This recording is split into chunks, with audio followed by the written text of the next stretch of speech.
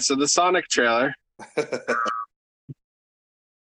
And So is this the one that you sent me? The one where the guy fixed it and just put regular Sonic into it? the first, you've seen the first one, right? Like the Yeah, original. yeah. And so what immediately came to my mind when I saw the first one was, have you ever seen the Mike Myers Cat in the Hat? I recall it vaguely, but yes. So basically, the guy looked like he was in a Sonic suit in the same way that like Mike Myers was in a Cat in the Hat suit. And that, It's so funny because his teeth looked like so human. yeah, and I don't understand how that got to that place. Oh, Like dude. I do understand that they want to make their own creative mark and they want to be like, hey, this is the character as we see it, but like the fact that a fan was able to go through and take that exact same trailer and make it infinitely better by just changing Sonic to Dude. like a more video game Sonic is I, ridiculous. I just don't get it's the funny thing about all this stuff, especially with like characters. Um, I don't understand why these studios or these people who are directing the film think that they can market the thing that they bought or licensed better than the thing that already exists and is popular.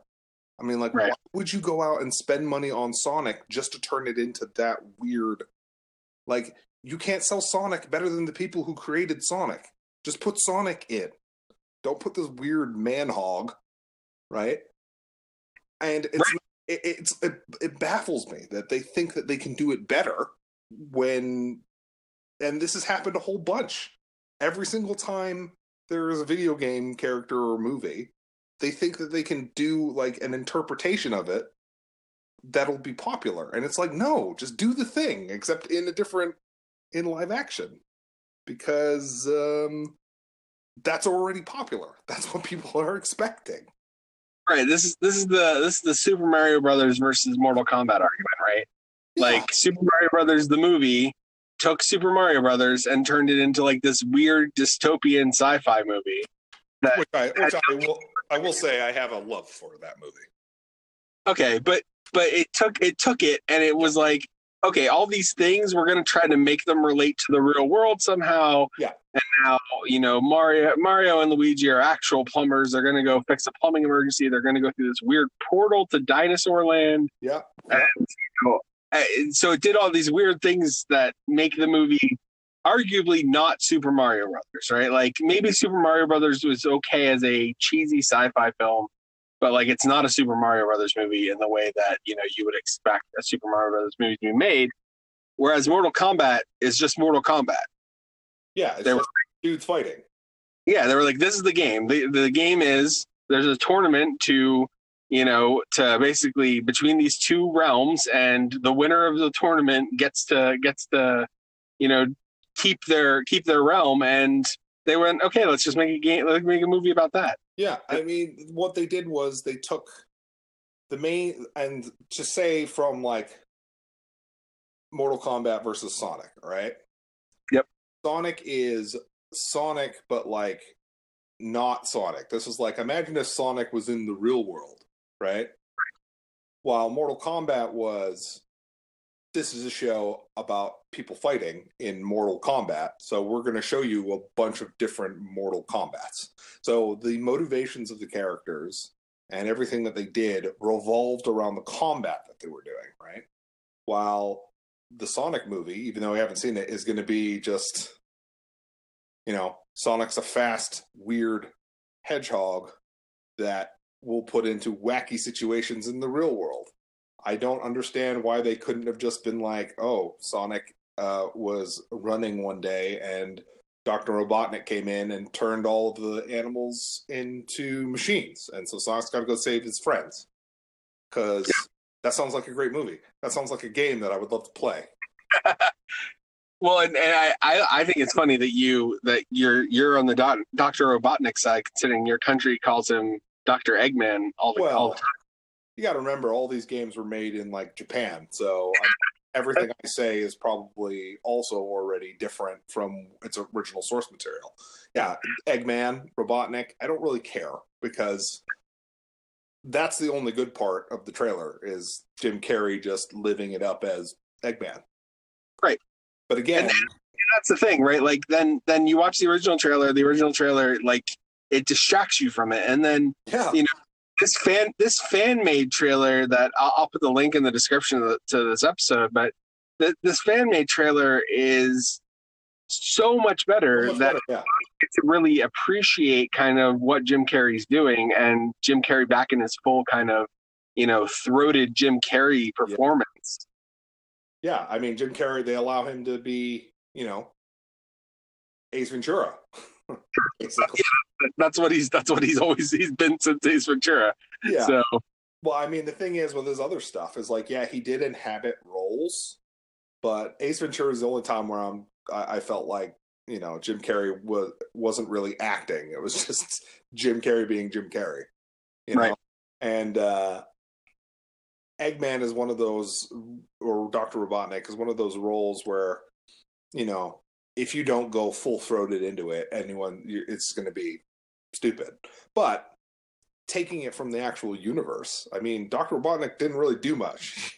He showed up at the end of levels and was like, "Damn you, Sonic!"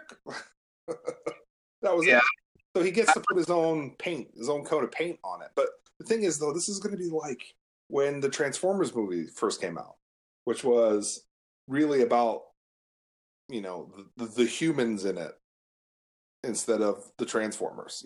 It felt like this is a way to show off our human story, and the Transformers also just happened to be in the movie. And that's what Sonic's going to be. It's going to focus on that dude that finds him, who's played by Cyclops. Right. Yeah, it's just going to be him. And it's going to be like him dealing with how crazy that is. And it's going to be like, what we want to see, really, is Sonic going fast. Right? We don't necessarily need to see anything else. And the funny thing is, the amount of work they did to make that weird man-hog instead of Sonic, it seems like a bunch of wasted time and money. When who was ever going to be like, this is fine? Because, again, the people who are going to go see this movie aren't just the average person who has no idea who Sonic isn't going to look at the Sonic movie and go, oh, I'm going to go see it because there's Sonic in it. They're either going to be parents who take their kids to the movie, right? Just because it's a movie kids can see. Or they're fans, right? And I can tell you which ones are going to be the bigger demographic. And so why would you ever mess with the source material? Like, it's fine to tell your own story, right, within the world, but don't change the world. Yep. And I like the conspiracy theory that this is the product that came out from the CGI house, and they did test screenings, and everyone just reacted appallingly to it. And instead of going, okay, we have to fix this, they went, let's release it. Get the fans to outrage about it. We're gonna fix it. Don't worry, we listened to you. We're gonna fix it. Yeah, I mean, that seems like a really expensive experiment when it could be easily. I feel like, what are you doing? Like, let's release it.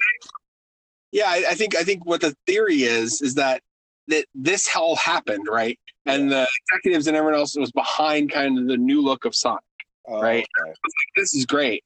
And then they did test screenings of it, or test screenings of parts of the movie, because I know that as early as like December of 2018, they were releasing clips and stuff, and that just all went downhill. And then so they went, okay, well, we can either go fix it and spend a bunch of money to go fix it.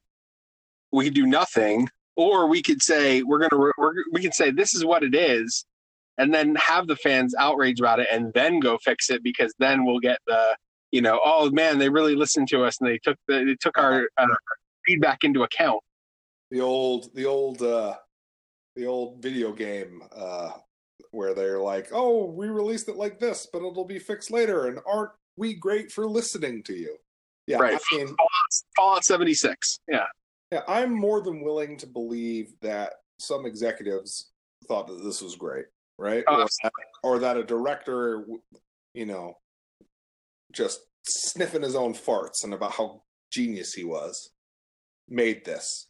Now, and thought it was great.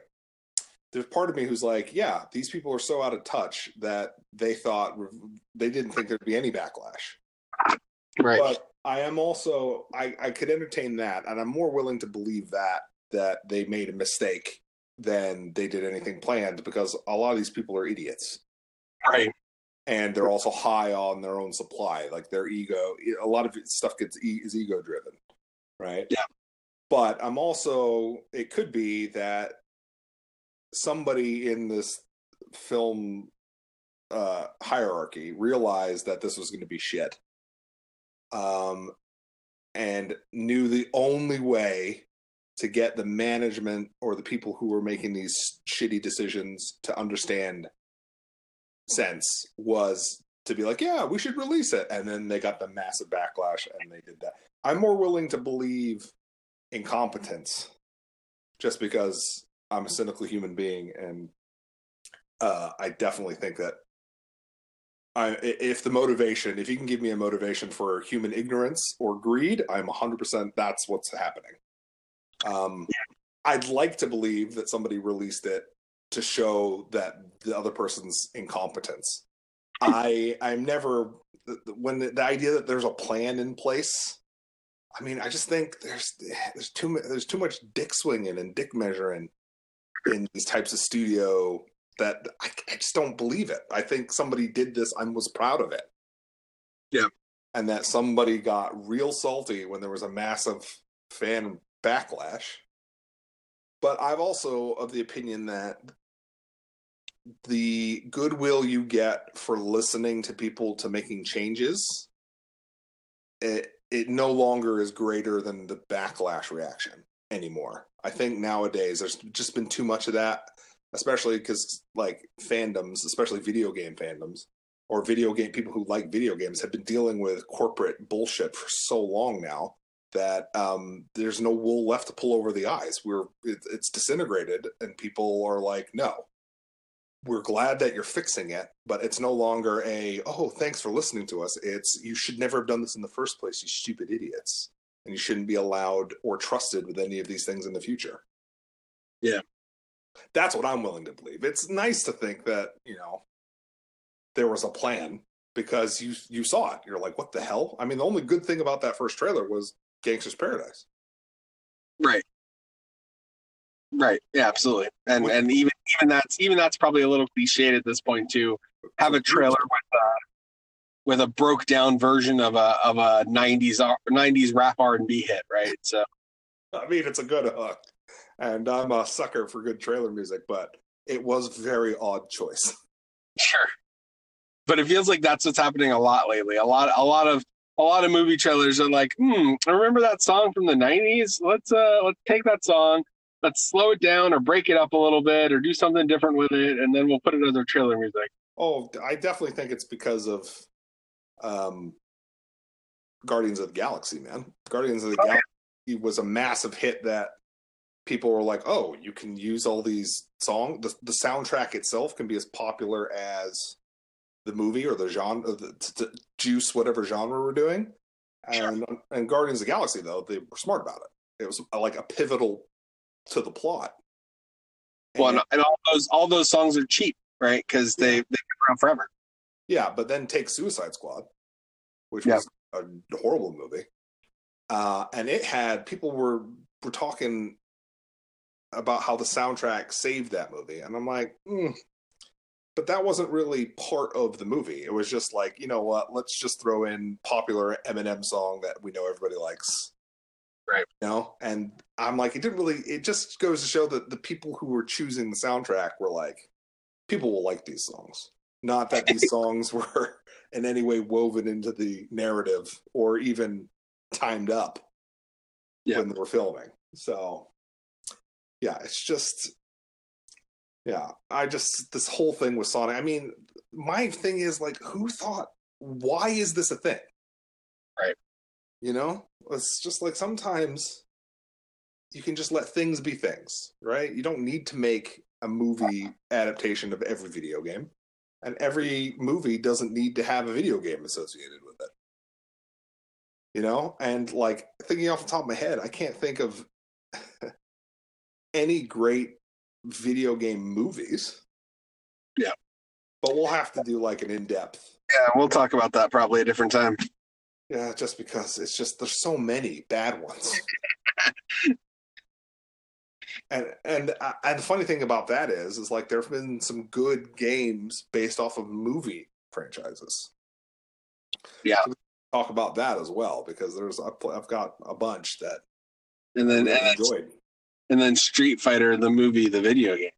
I mean, my problem with like, and also I think this is also with Mortal Kombat as well. I love Mortal Kombat, right? I've rewatched it a bunch of times, but again, it also came out when I was younger. You know?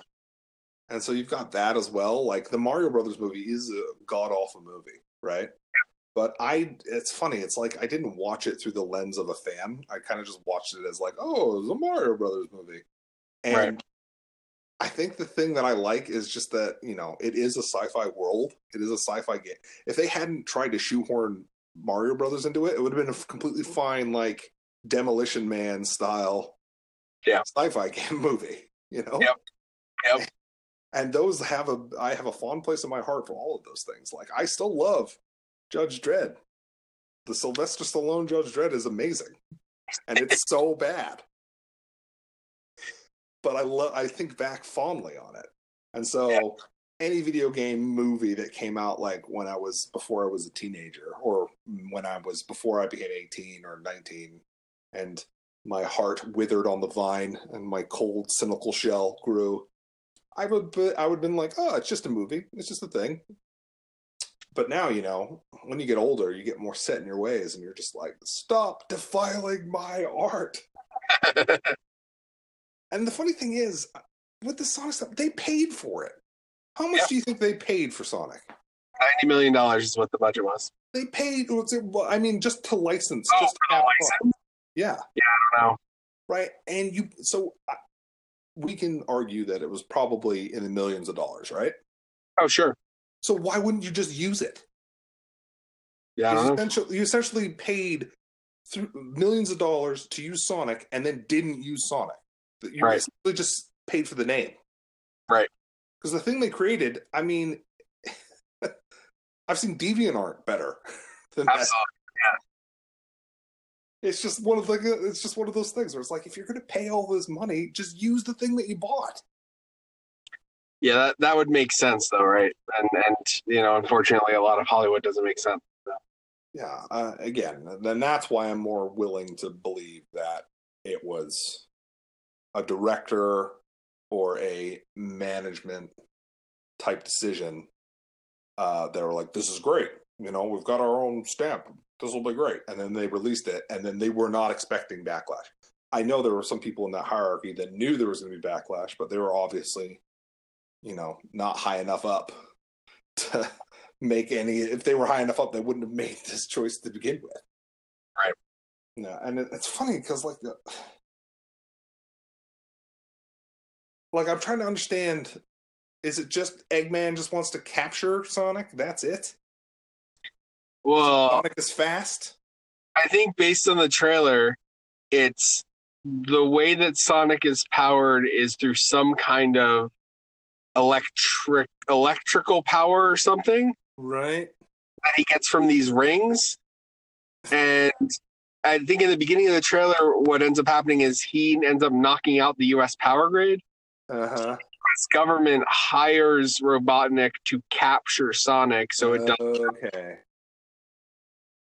All right. That's what I think the trailer is setting up. I mean, that's fine. That's fine. It doesn't, like, see that as a story,